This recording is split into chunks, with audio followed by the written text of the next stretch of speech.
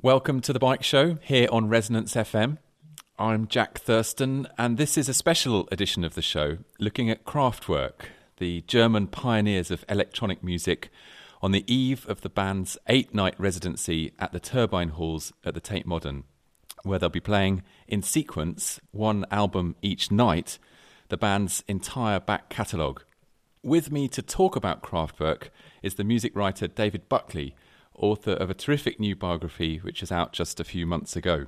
One of the arguments that he makes in the book is that the sport of cycling actually led to the breakup of the band in the 1980s. Now, David is down a Skype line from Munich in Germany. We'll come to the cycling stuff a bit later. But first, David, welcome to the Bike Show. Thanks very much. Thanks for having me, Jack. So, what drew you to the task, which is a notoriously difficult task because Kraftwerk are well known to be publicity shy, of writing a biography of the band? Obviously, you're a music writer and a journalist, and you've written other books about other artists. But is there a particular personal connection that you have with their music, and where did that come from? Yes, there is. I wanted to write about electronic music, and I picked Kraftwerk because, first of all, although there had been previous biographies of the band, there hadn't been too many. And so there was a lot of material, I thought, out there that I could work on. And I've just been a fan of the band since I was, when I heard Autobahn in 1975 as a child. It was the first time I'd heard German being sung, possibly even spoken. And the sort of naivety and childlike melody of the tune really hooked me. And when I was a teenager, I became, pretty much, a big Kraftwerk fan.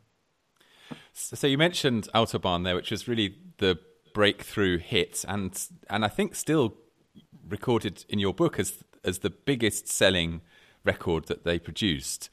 But it was the fifth album, right? Well, it depends whether you count this album called Organisation. But it was released in 1974, and even then it wasn't completely electronic. It wasn't until we get to Radioactivity, which was the album after Autobahn, that it's completely electronic. Yeah. But Kraftwerk started off as a kind of, their early stuff. Some people like it. I find it rather unlistenable.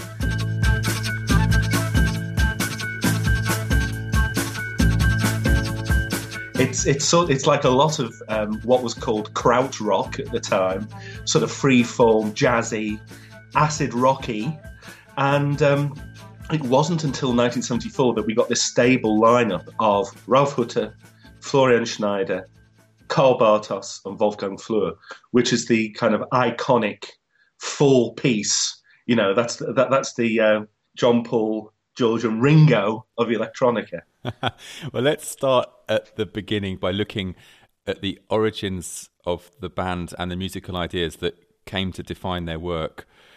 So starting, I guess, in the late 60s, what's going on musically, both worldwide and in Germany itself? And I guess there was a tension between those two things that had a bearing on the musicians that separately were working, that would go on to form the band that you just gave the lineup to.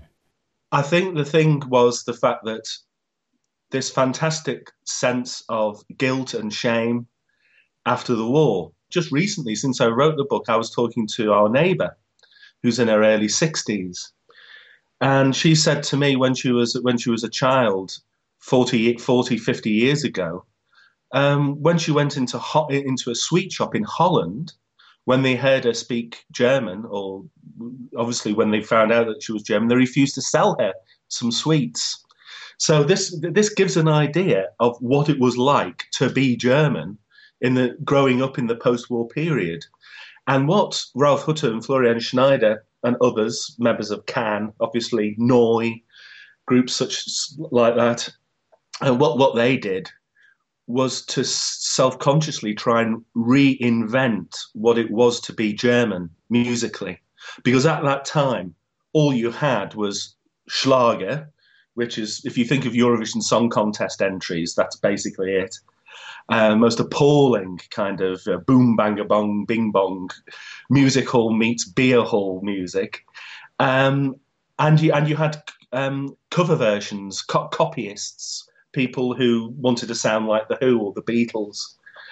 But what you didn't have was anything distinctively modern, youthful, vibrant, and particularly related to what it was to grow up as a young person in Germany.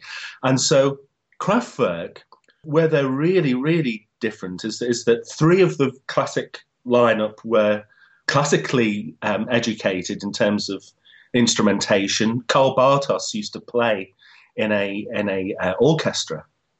And so they came to popular music with the sensibility of wanting to do something very classical with major chords rather than something that was blues-based or something that sounded American.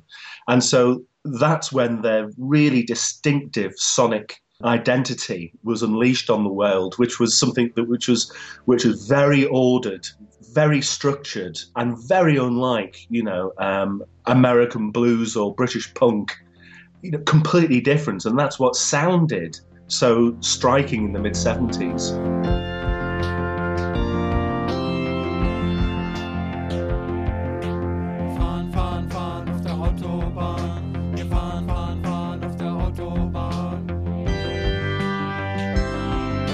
It's quite hard in 2013 with everything that's in our ears and has been in our ears since, I guess, the early 80s, to conceive of that kind of music arriving.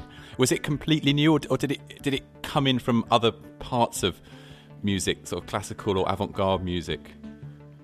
Yeah, I mean, part of it came from people like Stockhausen, who were working in the classical sphere. Philip Glass would be another. Steve Reich. Yes, it did come from that, but this was minority music.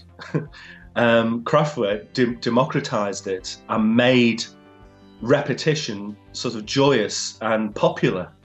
And I've just been listening to the new Orchestral Manoeuvres in the Dark album, which is coming out in April, and it's really good. But it's also, in a way, a kind of sonic tribute to Kraftwerk, the joy of repetition. And of course, the joy of repetition is something that is by its very nature very industrial as well. The music of the early Human League was very stark, and Ian Craig Marsh from the Human League said that it was the sound of the drop forges in the local heavy industry in Sheffield, that metronomic beat that they heard every night as children going to bed. And it somehow became encoded in the music. So I think Kraftwerk is a kind of industrial folk music, and it's linked with modernism, it's linked with industry, and in its own way, which we'll come to later, it's certainly linked to travel and ultimately to cycling as well. I mean, cycling is the perfect confluence of repetition and human endeavour, isn't it? I mean, it's got that. The noise is perfectly mimicked by Kraftwerk's music. It's quite interesting that I think in a recent interview, Ralf Hutter said that he doesn't listen to music; he just listens to the sounds out there in the world, and that's much better for him than listening to music. And that has a strong tradition in 20th century classical music. But it's quite interesting, isn't it? Because the first thing that you hear when you hear about a new band in pop music is, oh, they sound a bit like this or they sound a bit like that. And if you look on bands, I guess bands don't have MySpace pages anymore, but new bands, they always cite their influences as the sort of first thing that they talk about. And he's deliberately saying, well, no, actually, my influence is what I hear in the street. I don't know whether this is true or not, but in America, in the early 90s, when Kraftwerk were on tour, he took a pair of scissors around with him, and when he heard Muzak in a hotel room, he tried to sort of snip the connection so that it would go off. We have to bear in mind that Ralf Hutter's in his mid to late 60s now, so he's hardly likely to be interested in Mumford and Sons. But I think it is that tradition of single-mindedness and for example, when I'm writing a review for Mojo, it's so tempting to describe what you're hearing by reference to something else. It's what Russell Mael from Spark said: "I'm fed up of sounds like music. You know, this sounds like Daft Punk, or this sounds like the Hollies, or this sounds like Pink Floyd." Where with Kraftwerk, they just sound like, they didn't sound like anybody else. And so in a world where we've heard everything before, you have to remember that this was an era where we had never heard anything like this before, and it was incredibly exciting. In terms of what was going on politically at that time, it was a time of quite a lot of radicalism, the uprisings in 1968, a sort of dissatisfaction with the way things were politically, a kind of post-war consensus. Were Kraftwerk touched by that? Did they have any kind of ideology or any political message that they were trying to get across, or were they part of that milieu of radicalism at that time? That's a good question, because it's not easy to answer, in that later in the 1990s, Kraftwerk aligned themselves very squarely with the anti-nuclear movement and turned one of their songs, Radioactivity, which was a very ambiguous song, which was sort of about radioactive substances, but it was also about the activity of the radio, or songs on the radio. And they turned that right around to making it very, very pointedly an anti-nuclear power song. Now, in the 1960s and 70s, I'm not sure whether Ralph and Florian were actively political in the way that I know that a lot of young German people were. You have to bear in mind that both of them came from very well-off families, particularly Florian, whose father was a very rich and successful architect, a very famous one. And they sort of dabbled in music. I get the impression that they didn't really have to work. They were moneyed. And so they ultimately ran Kraftwerk very much like a business, with Ralph and Florian as the CEOs and employing other people on a kind of as if Kraftwerk was a very tightly run small business. So I'm not sure whether they had that spirit of '68 really in their DNA, like other people. So let's talk about the evolution that you alluded to at the very beginning between Autobahn and Radioactivity, which I think is a kind of key moment really in my understanding of the history of the band's output. We look at Autobahn and listen to it, and it's this quite warm, sort of heavy pounding. You could say it's a kind of Neu type beat. There's that great Brian Eno quote, isn't there, about the three rhythms of the 1970s: the James Brown funky drummer beat, and the Fela Kuti Afro beat, and the Klaus Dinger Neu beat. Not to diminish Autobahn as a great piece of work by Kraftwerk, but it's not 1,000 miles from other work by other German bands of the same era, even though they were obviously also new and revolutionary at the time. With Radioactivity, what I hear is this clean sound with a lot of space, fully electronic, as you said, and also you have these melodies that are superficially quite cheerful and simple and childlike, but they have also this darker, colder, kind of longing side to them. What was going on there, and how did they get to that point with that album? I mean, or do you share my way of looking at it?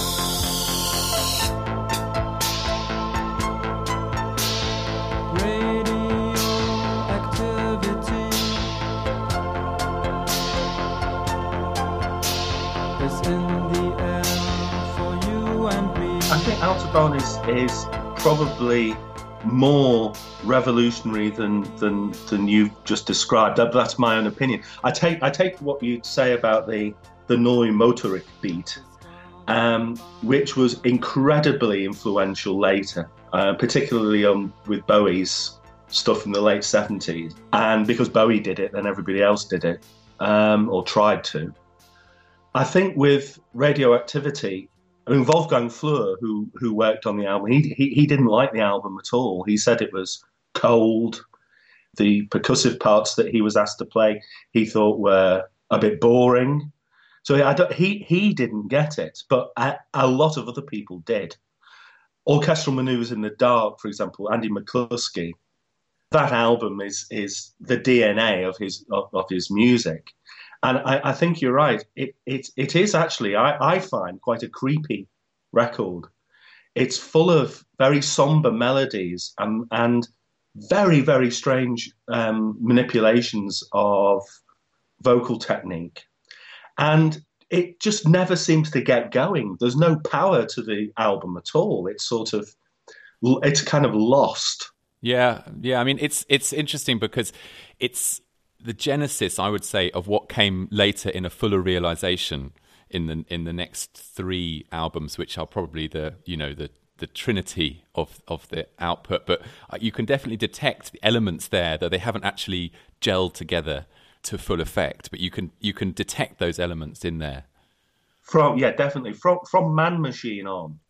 What you've also got is Karl Bartos writing as well, and he brings, I wouldn't say a conventional melodicism, because that's not doing him favors, but he came out with some great tunes, and so basically what you've got the kind of the rigor of Ralph and Florian and the discipline and the conceptualizing, and then it becomes incredibly strong when you've also got fantastic tunes as well, and that's when I think it all clicks in.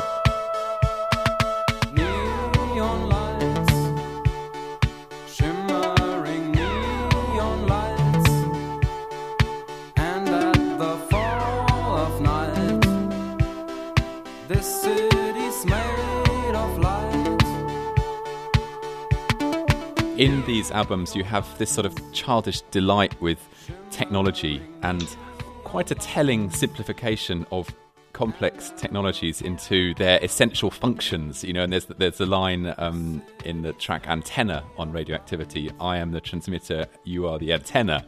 It's almost like out of a children's book. We talk about anthropomorphism, giving human characteristics to animals, but this is sort of giving human characteristics to machines and circuit boards. Yeah, it's just weird, isn't it? I just find that album very. It's definitely their most disturbing, I think. and so if we look at Trans Europe Express, we see the delight in travel. Train travel, kind of hypermobility, and a sort of celebration of that. But also what I detect in that album is a commentary on European integration and quite a harsh critique of the European Union as it is now, that takes two lines, really. One is the line about the lyric parks, palaces and hotels, the sort of relics of the past that come to define what Europe is now, and this kind of privileged elite that's spinning around the continent by train, making their business meetings and their deals and their political machinations, and that's what Europe is, and it's not a very wholesome picture of a vibrant, forward-looking continent, is it? Do you know, I've just been thinking, and I sat my history finals in 1986, and one of the questions in the general paper was about the increasing integration in Europe and of a single fiscal union, and I didn't know really how to answer it. I mean, it wasn't really a debate that was that happening in the mid-80s. And with so many things with Kraftwerk, is that they seem to have this kind of weird divining rod that they pick up on ideas. I mean, Computer World, which we'll come to later, the Man Machine about the cyborg. And yes, you're quite right. I mean, Europe Endless has this, on the one hand, this kind of wistful looking back to the Europe of I don't know, absolutism in the 18th century. It's got that kind of Palace of Versailles feel about it. I mean, the Hall of Mirrors on that album is obviously a direct allusion to Versailles, as well as being a kind of critique of modern pop iconography. It's a kind of wistfulness about the past and a kind of forewarning of the future. And I think this is a very interesting thing about Kraftwerk, is that they're so obviously rooted in the classical tradition. And on that album, you've got Franz Schubert, which is, to all intents and purposes, a piece of classical music. But you've also got this kind of celebration of modernism, of travel, which people don't seem to... People forget, but in the 1970s, getting around was not that easy. It's not like it was today. I mean, I remember as a little boy in the 60s travelling on a steam train from Liverpool to Canterbury, and it seemed to take 2 days. I thought I was in Delhi or something. It's interesting to remind ourselves that in the 1970s, the debate about Europe in Britain was completely reverse of what it is these days. You had the right in politics in favour of Britain joining the common market, and the left seeing the common market as a kind of conspiracy of business against working people. And now it's the reverse, where you know the right is a little bit is divided, I suppose, into the little Englander view of we'd be better off on our own. We don't want to be bossed around by the French and the Germans, and the left, which sort of is pro-European because of what it conceives to be the social advances that have been made by Europe in the years succeeding that. But in the 70s, Europe was often regarded as this sort of cozy elite conspiracy led by business and a kind of corporatist view of politicians and businessmen just sorting things out for themselves. And I think there is, you could say that Trans-Europe Express is almost a celebration of that, but I think that is to read it completely wrongly, and it's a critique. Well, you're quite right. As far as I remember, wasn't Tony Benn and Enoch Powell, weren't they the major campaigners for the no votes, weren't they, in 75? I mean, I've lived in Germany for 20 years, and I love Britain, but all I would say is that in terms of its infrastructure, in terms of getting things done, things working, in terms of its green policies, Germany is 30 years ahead of the UK.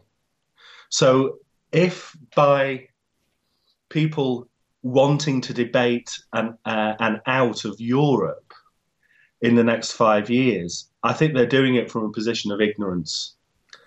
I think in the 1970s, things were obviously rather different. But it's very interesting that you mention this ambiguity because, for example, Ralph, incredibly well-read person, can speak English and French fluently. And also there's something about the positioning of Dusseldorf so close to the Dutch border that you could drive from Dusseldorf into Holland in 40 minutes. And Ralph Hutter said that he didn't particularly feel German because he was in the nub of, you could access different countries from Dusseldorf so quickly. Even though there's this Germanness about Kraftwerk, there's this kind of Europeanness as well, which is very progressive.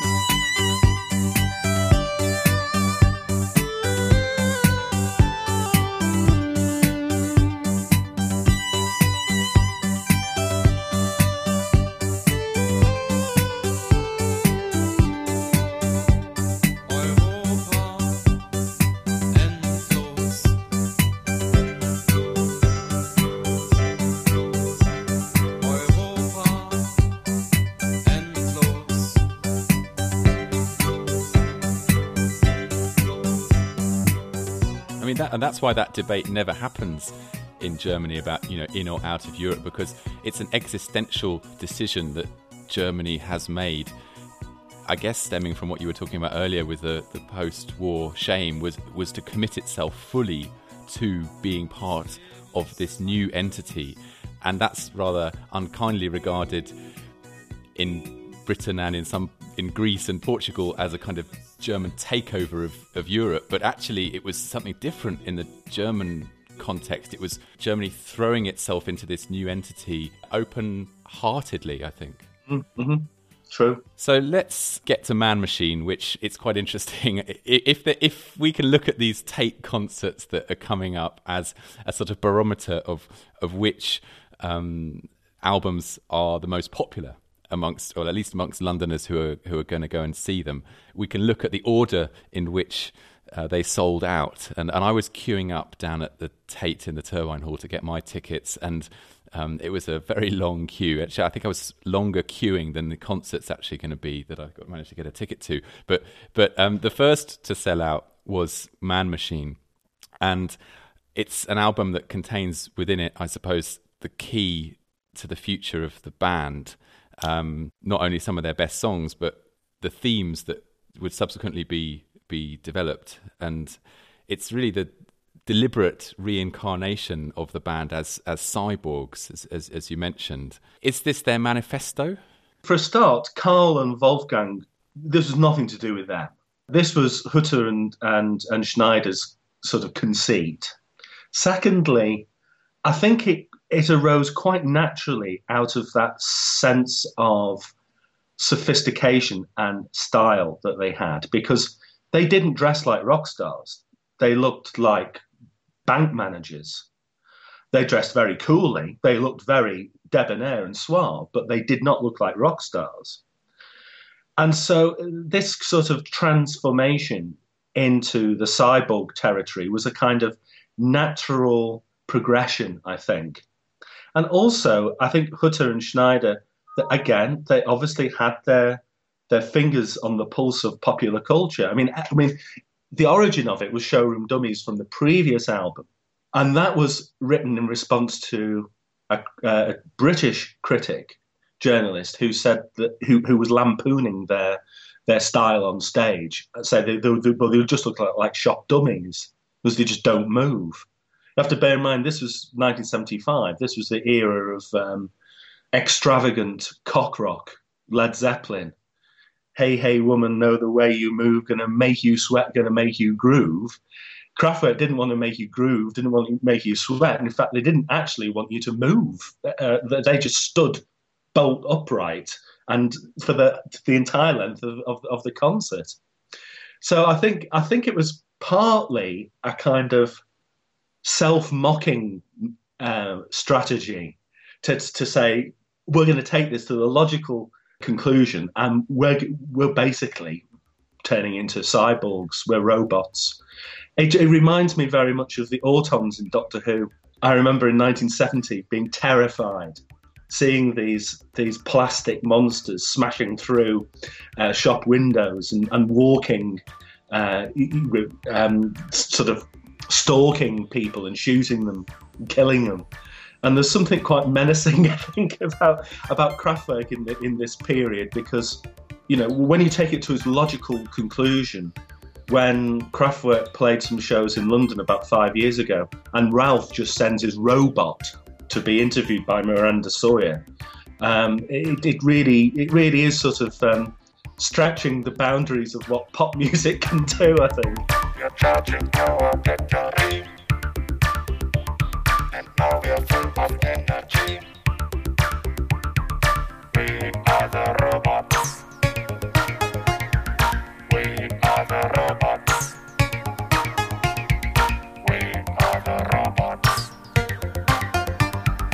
We are the robots. And it's an evolution of the earlier idea that you described very well in your book about them not regarding themselves as artists but as music workers. Yeah. As sort of like drones in a hive. This is interesting because at the beginning of our conversation you said that they were running the band as a tightly run business. with Ralph and Florian as CEOs and not the traditional freewheeling kind of band type of approach, but their own self-identification as music workers. It has a kind of proletarian sort of romanticism about it, doesn't it? Yeah, how much of it is just rhetoric and how much of it is... Right. You talk to the people like Wolfgang and Karl, they would... certainly Wolfgang would claim that this was just simply a conceit to make them look... to create the myth. There's so much of Kraftwerk which is sort of in that kind of mythic stage where you don't quite know whether it's true or not. And then sometimes I think to myself, well, I don't really want to know if it is true. I quite like the myth. Well, let's talk a little bit about who did what in the band as far as that can be discerned. And was there a clear division of roles? Who was contributing what? Well, Ralph played ukulele. No, he didn't. The two drummers, basically. You had Karl and Wolfgang would play electronic drums, which looked as if they were being played with very long knitting needles. And then Ralph and Florian would play synths. Ralph would sing.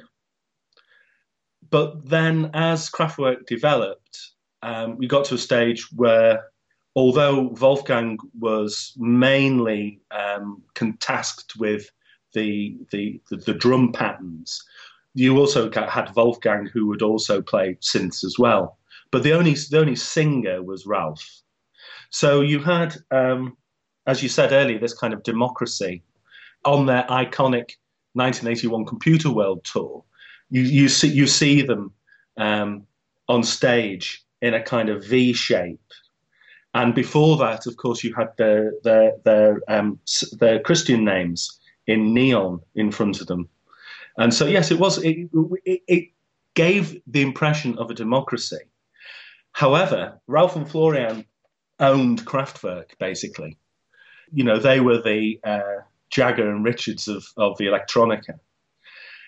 From my understanding, what happened was that Florian became increasingly less interested in straight composition and much more interested in voice synthesis. And that Karl Bartos and Ralph were the two that wrote, you know, a majority of the music as the 80s went on. And so let's come on to the cycling. This is The Bike Show you're listening to on Resonance FM. And the bicycle race was the subject of the next record after Computer World. And it was a single called Tour de France, released in 1983. Where did their interest in cycling come from? Well, the first point to make is that in Germany, a lot more people cycle because it's just it's cyclist friendly here. There are cycle paths in most of the major conurbations. It's just easier to cycle. And there's this love of the outdoors, particularly in southern Germany and in mountainous regions. So lots of people, you know, on a Sunday, just get on their bikes and cycle to a beer garden and cycle back, and it's all great, jolly great fun. So it's in the DNA of the country. When Ralph and Florian met Karl Bartos and Wolfgang Flür, apparently they were more into golf. They had golf clubs and had, you know, sort of, you know, caps and +4s and saw themselves rather more as the kind of, you know, that golf was more the sport for the upper middle class gentry in Germany. Can you imagine what the conversation we'd be having now if they'd just stuck to golf? You know, they would have joined the ranks of Alice Cooper and Iggy Pop as rock star golfers. But I can't specifically date when they started cycling. But what I can say is that by the time of 1981 and the Computer World tour, Computer World, incidentally, my favourite album, and I think it's their masterpiece. I think it's when the predictions are so powerful, and the music is also at its most powerful. But on that tour, there are stories of the tour bus being stopped 100 kilometres from the next venue, and Ralph cycling to the venue, and everybody else continuing on the tour bus. And initially, it was Ralph and Florian who were cycling. Carl wasn't that into cycling; he was into running, and Wolfgang, by his own admission, was just lazy. He didn't like doing any of it. In fact, he had to basically learn how to ride a bike for the video of Tour de France. And he said that he was so wobbly at certain stages that, he really had to concentrate, that he wasn't going to look, particularly gauche. But it's also this, in Germany in the 80s, was this, fitness was very, very, very big. It was big in magazines, big in the media. And they were young men who just wanted to stay fit. But the tipping point comes when the cycling becomes more important than the music. We can trace a sort of interest, a cultural interest in cycling back to the very early days of the bicycle. We look at the bicycle now as a kind of a mundane, everyday machine, but it wasn't always thus. Before cars came along, the bicycle was the fastest thing on the roads. It was the fastest thing that you could drive yourself. Obviously, trains on the railways were faster. And it really delighted the avant-garde, particularly the futurists in the 1920s who saw the rider on the bicycle as this superhuman. They saw energy running through matter, a kind of symphony of the machine age. And there are some great paintings about that. And so they're tapping in, I would say, to an existing artistic fascination with cycling and the act of cycling, but one that had really gone away for many years with car culture. Yeah, definitely. I know that part of Kraftwerk's project was to revisit pre-Nazi German ideas of modernism and Bauhaus architecturally, etc. So that would certainly fit, definitely. And so they spend a lot of time on the bike because, cycling is one of these sports that it does engage you. You go for a run and it's maybe an hour run, and then you can come in and do a day at the studio. But with the bicycle, that time is elongated because once you get really into sports cycling, then it's a matter of going up into the mountains. You could be on the road for 5, 6, 7, 8 hours. Yes. And that, eats into the time that that they had available to make music. Yeah, it's incredible, isn't it? When you see other rock bands, killed off by, I don't know, drug addiction or infidelities or bad management or all these kind of cliched tropes that are trotted out. And you get Kraftwerk, at least one of the band members said that cycling killed the band off. But you're quite right. I mean, they took it very, very seriously. They did. Well, Ralph and Florian, certainly, they did stages of the Tour de France. They did the actual stages, and they did actual routes that were used in various tours in, I think, Spain, Portugal, apart from as well as Germany. They took it very, very seriously, and apparently, they were always round the bike shops in Dusseldorf. If you wanted to see Kraftwerk, you wanted to see Ralph or Florian, you're much more likely to see them there because actually contacting them at their studio was nigh on impossible because they were so secretive. And it got to the point where Wolfgang told me that they would just be on their bikes for hours and hours and hours and come into the studios about 7 p.m, covered in sweat. And he said he was just fed up of these piles of sweaty cycling gear in the corner of the studio. And then Carl told me that if you've been on your bike for 7 or 8 hours and you have something to eat, your metabolism is such as that you're very, very rested, and your heartbeat is very, very low, and basically all you want to do is sort of have a chat, go to a restaurant, watch the television, and go to bed. And this was the time when they were supposed to be creative and making music, and the pace of production, once the cycling kicked in, fell away completely. And because the Tour de France single, what do you make of that as a single? It comes across in the book that you don't particularly like it, and given that it came off the back of Computer World, which is, you just said, is your favourite album, did you regard it as a bit of a disappointment? No. I remember I bought it when it came out as a single. I do like it, but its melody is based on a pre-existing piece of classical music, the name of which I cannot reveal in the book. So it's not the most original of pieces, but I do like it. Yeah, I just think that the thing I don't like about it is that kind of slap bass sound on the synthesizer. It's almost as if it's the first time where I felt that Kraftwerk was had lost a little bit of nerve, and they wanted to make a synthesizer sound like a normal instrument, which is of course what the Americans did, which is how can we get a synthesizer to sound like a horn? It was that kind of idea to synthesizers. So yeah, it's not one of my favourite singles, but I don't hate it either. It came to prominence, I suppose, in the film. Is it Breakdance? Yeah. Yeah, I mean, that's a great scene. I think that's probably the first time I heard it. I was born in 1972, so I was not there buying the albums when they came out, but I did go to see Breakdance when it came out, and I remember that.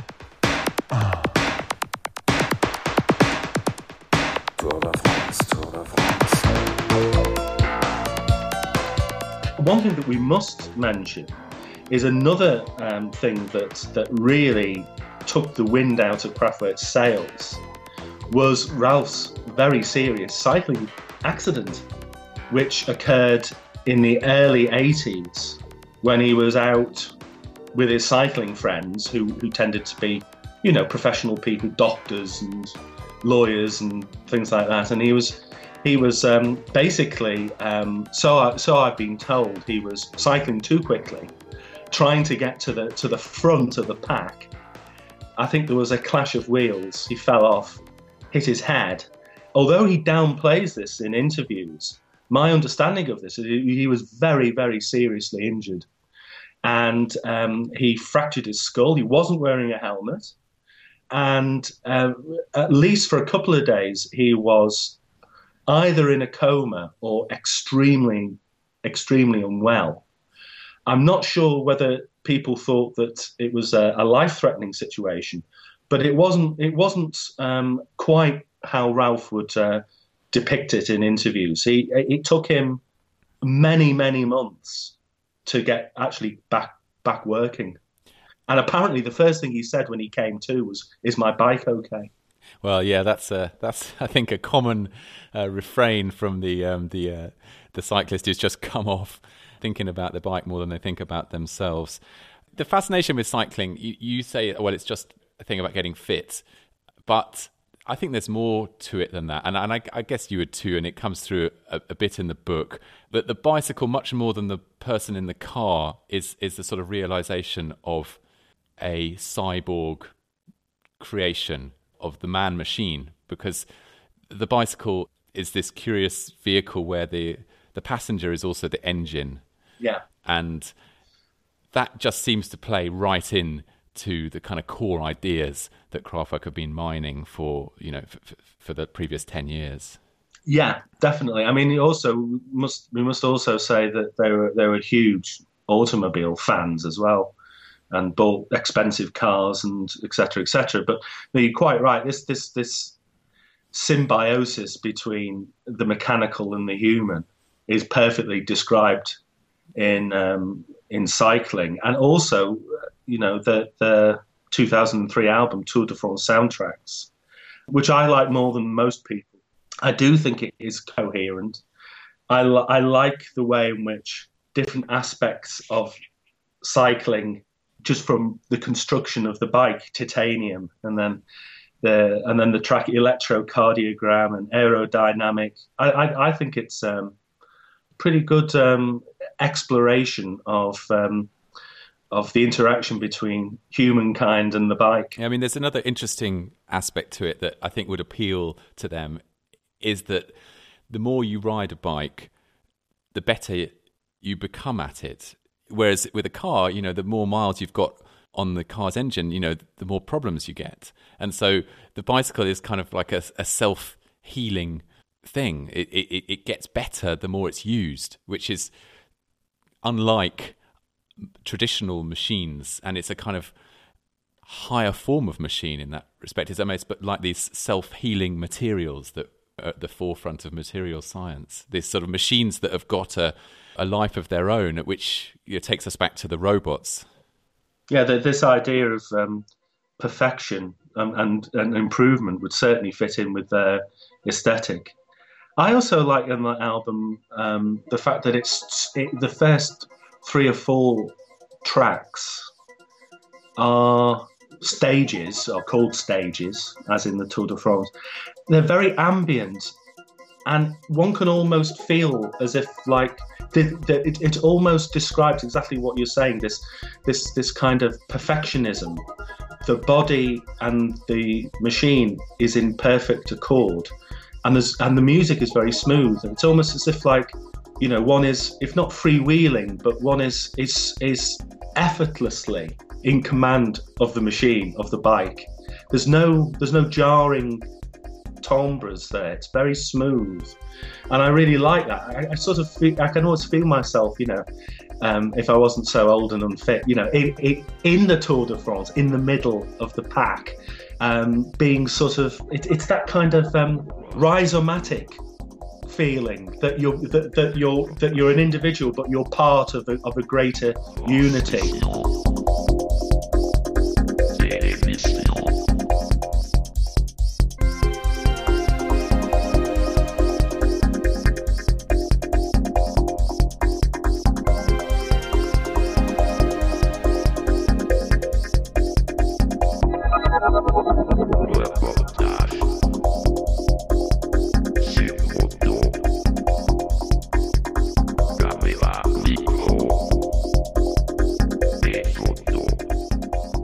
And that's what it looks like when you look at the big bicycle races on the television. You see the peloton snaking through the countryside, coming together, going apart. It looks like roosting birds in the sky or a shoal of fish. It's composed of individuals, but it's one, and that I guess also links back to this idea of the music worker being part of a sort of factory of music production rather than individual artisans. And that's a duality that exists in cycling, where it's a team sport, but it's individuals that win races. Yeah, exactly. And also we mustn't forget to mention the way in which Kraftwerk and Ralph have sort of sent up this some people would call it addiction. I mean, I don't know. I'm sure you were aware of the concert at the Velodrome in Manchester a few years ago, and the moment when the Olympic team comes on during Tour de France. And I wasn't there, but I know people who were, and they said it was just an absolutely incredible moment because it was, one, so unexpected. Secondly, so funny. To give a kind of literality to the song in such a kind of simplistic way. And apparently, when they finished the song, Ralph, before he was about to sing the model, he turned to the audience and he said, "Next time we bring our bikes." Do you not think there's some humour as well in their cycling fanaticism? I wonder. I mean, I think there's humour in everything that they do, and I think that's what makes it tolerable in a sense. Because, it could be very cold and it could be very hard, but there's a wryness to it. And I don't know whether it's something that Germans are able to do particularly well. Is take this sort of stereotype of the cold machine-like person, but sort of send it up with a kind of campness. And before that, I mean, I'm just thinking of that songs about biking. I mean, there's Motorbiking by Chris Spedding, but and obviously Leader of the Pack by the Shangri-Las and all that kind of thing. But it was very much to do with boy-girl relationships. The leather-clad, good-looking boy, trying to pick up girls. And this is completely the opposite, isn't it? Yes, it is very serious, but it's also kind of unwittingly tapping into that kind of male nerdiness that some people would argue that cycling does have a little bit of that, that kind of tight-trousered male bonding sort of aspect of it, which was sent up, by Monty Python, bicycle repairman, things like that. I think you're right to stress the sort of aesthetic implications of it. But to me, with the cycling, there's also, as you say, some kind of self-deprecation in it as well. Did they really keep ahead of the game in terms of making music? Because they always had been so far ahead and so very influential on what would come later. But I get a sense that music moved on after, maybe even after Computer World, and they were stuck in their groove that, they obviously did variations on, but that was the end of the development. I think you're probably right. I think that's the critical consensus. I think that Computer World is such a abstracted record. Songs such as, you can't really call them songs, tracks such as like Numbers is sort of brutal and stripped down and minimal. It's sort of collision of beats and ideas and numbers. And what happened after that was with the Electric Cafe in '86 is, Electric Cafe is an incredibly abstracted record. Music Non-Stop it's hardly there. I really like it. When I was writing the book, that album is better than I remember it being at the time. I remember it being very much a very big disappointment. Basically, what happened was that their musical project just became distilled and abstracted, and fewer melodies, fewer beats, and it just sort of it's a bit like when you're doing a painting. Sometimes it's finished, and then the tendency is to just pick away at it and do other little bits and take bits away and fiddle around with it. And I think that's what happened to them. Plus, they got older. By then they were in their early 40s. They were rich. Certainly Ralph and Florian were. And they were more interested in cycling around the countryside. There's one part of me that says fair dues. They've done some amazing work. They've, as you said, made plenty of money. What's wrong with just doing something different for a while? Why do you have to keep going back to the studio and producing something new for us, the audience to appreciate? Well, that's exactly what David Bowie's done. He took 10 years out. Most people thought he'd retired, but he hadn't. He just didn't want to make music for a bit. And I kind of really respect that, rather than forcing yourself to do endless tours and playing the same old stuff and writing music which your heart's not in. I think why not take a break? I think that's what they did, and then they came back with this album, The Mix, which was that killed off the band more than cycling, possibly, in the sense that Karl Bartos became so infuriated and so demoralised when he wanted to be making new music and touring that they spent 5 years just twiddling around with the canon. And the album is perfectly okay.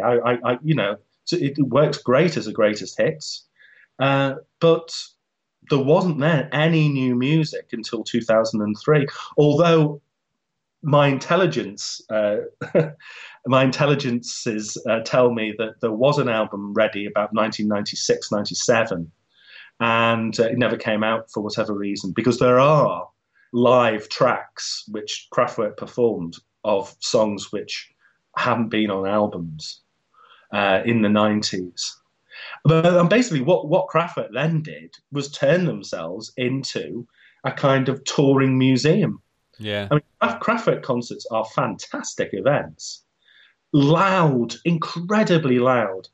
I remember seeing Kraftwerk about 10 years ago in Munich, and it was incredible. This kind of, the thud, this kind of somatic, you could feel it in your, really inside your body. The beats were so powerful and the acoustics were so perfect.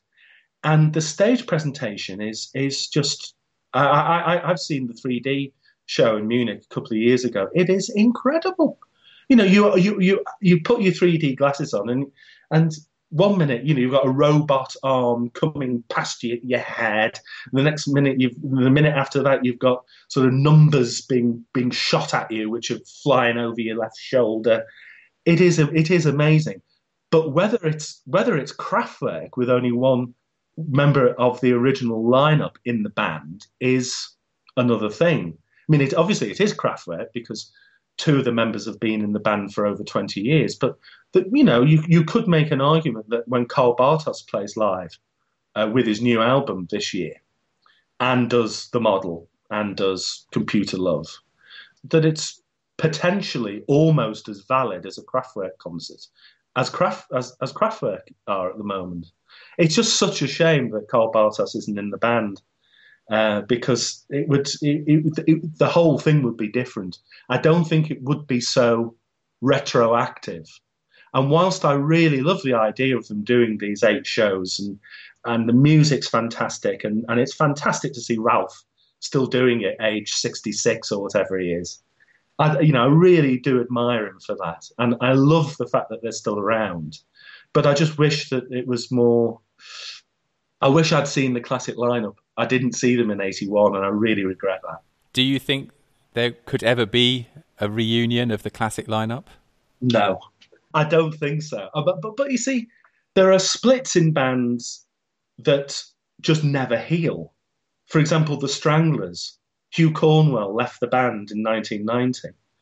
And promoters have offered the Stranglers big money to reform the original lineup. And the falling out was so big that there's no way that can happen. Now, I don't think the falling out in Kraftwerk was ever on that scale. I mean, Wolfgang was asked back into the band in the 90s, and he declined it. But with Karl, I think that he's doing his own shows, he's doing his own music. I think he quite likes it. He quite likes it like that. But I would think that the chances of Ralph asking the classic 4 to perform again anyway are pretty remote, because I think he regards Kraftwerk as his project. Because Kraftwerk is a project where, I mean, people made the point to me, it's that in 100 years' time it could still be going with completely different people. You know, it's more of an idea, isn't it, than an actual. You know, it's not the Beatles. So you didn't get interviews with Ralph and Florian. If you could spend an afternoon with the pair of them, what would you like to do? Obviously, you'd go for a bike ride together, around Munich. What would you talk about? What would you like to know? What would you like to ask them? Well, I'd be trying to keep up with them probably, and I'd probably be trying to steer the direction to a beer garden where they'd probably want to have, Kaffee and Kuchen or something. So there'd be a dispute there. Yeah, I'd love to have interviewed them. I mean, Florian apparently is very, very funny and dry, and he comes across like that as well in his interviews. He's and Ralph, I think, is genius. Really, I never got close to finding out a contact address for Florian. I arrived at Kling Klang Studios with Wolfgang. Florian was there. And then when he saw me, the shutters came down, literally. So he obviously didn't want to see me. And Ralph knew about the book and didn't take up the offer to be interviewed. So if I was going to ask them anything, God, you really put me on the spot now. I think I'd ask them, why did they turn down so many potentially lucrative collaborations? Because they could have gone on tour with David Bowie. You know, the rumor is that Elton John wanted to work with them. Michael Jackson contacted their management around the time of Thriller. I think I would ask them that.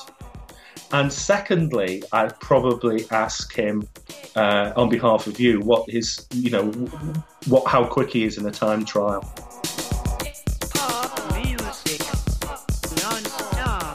I was in conversation with David Buckley, who is the author of Kraftwerk Publication, published by Omnibus Press, and it's a fine-looking book and an excellent read, highly recommended.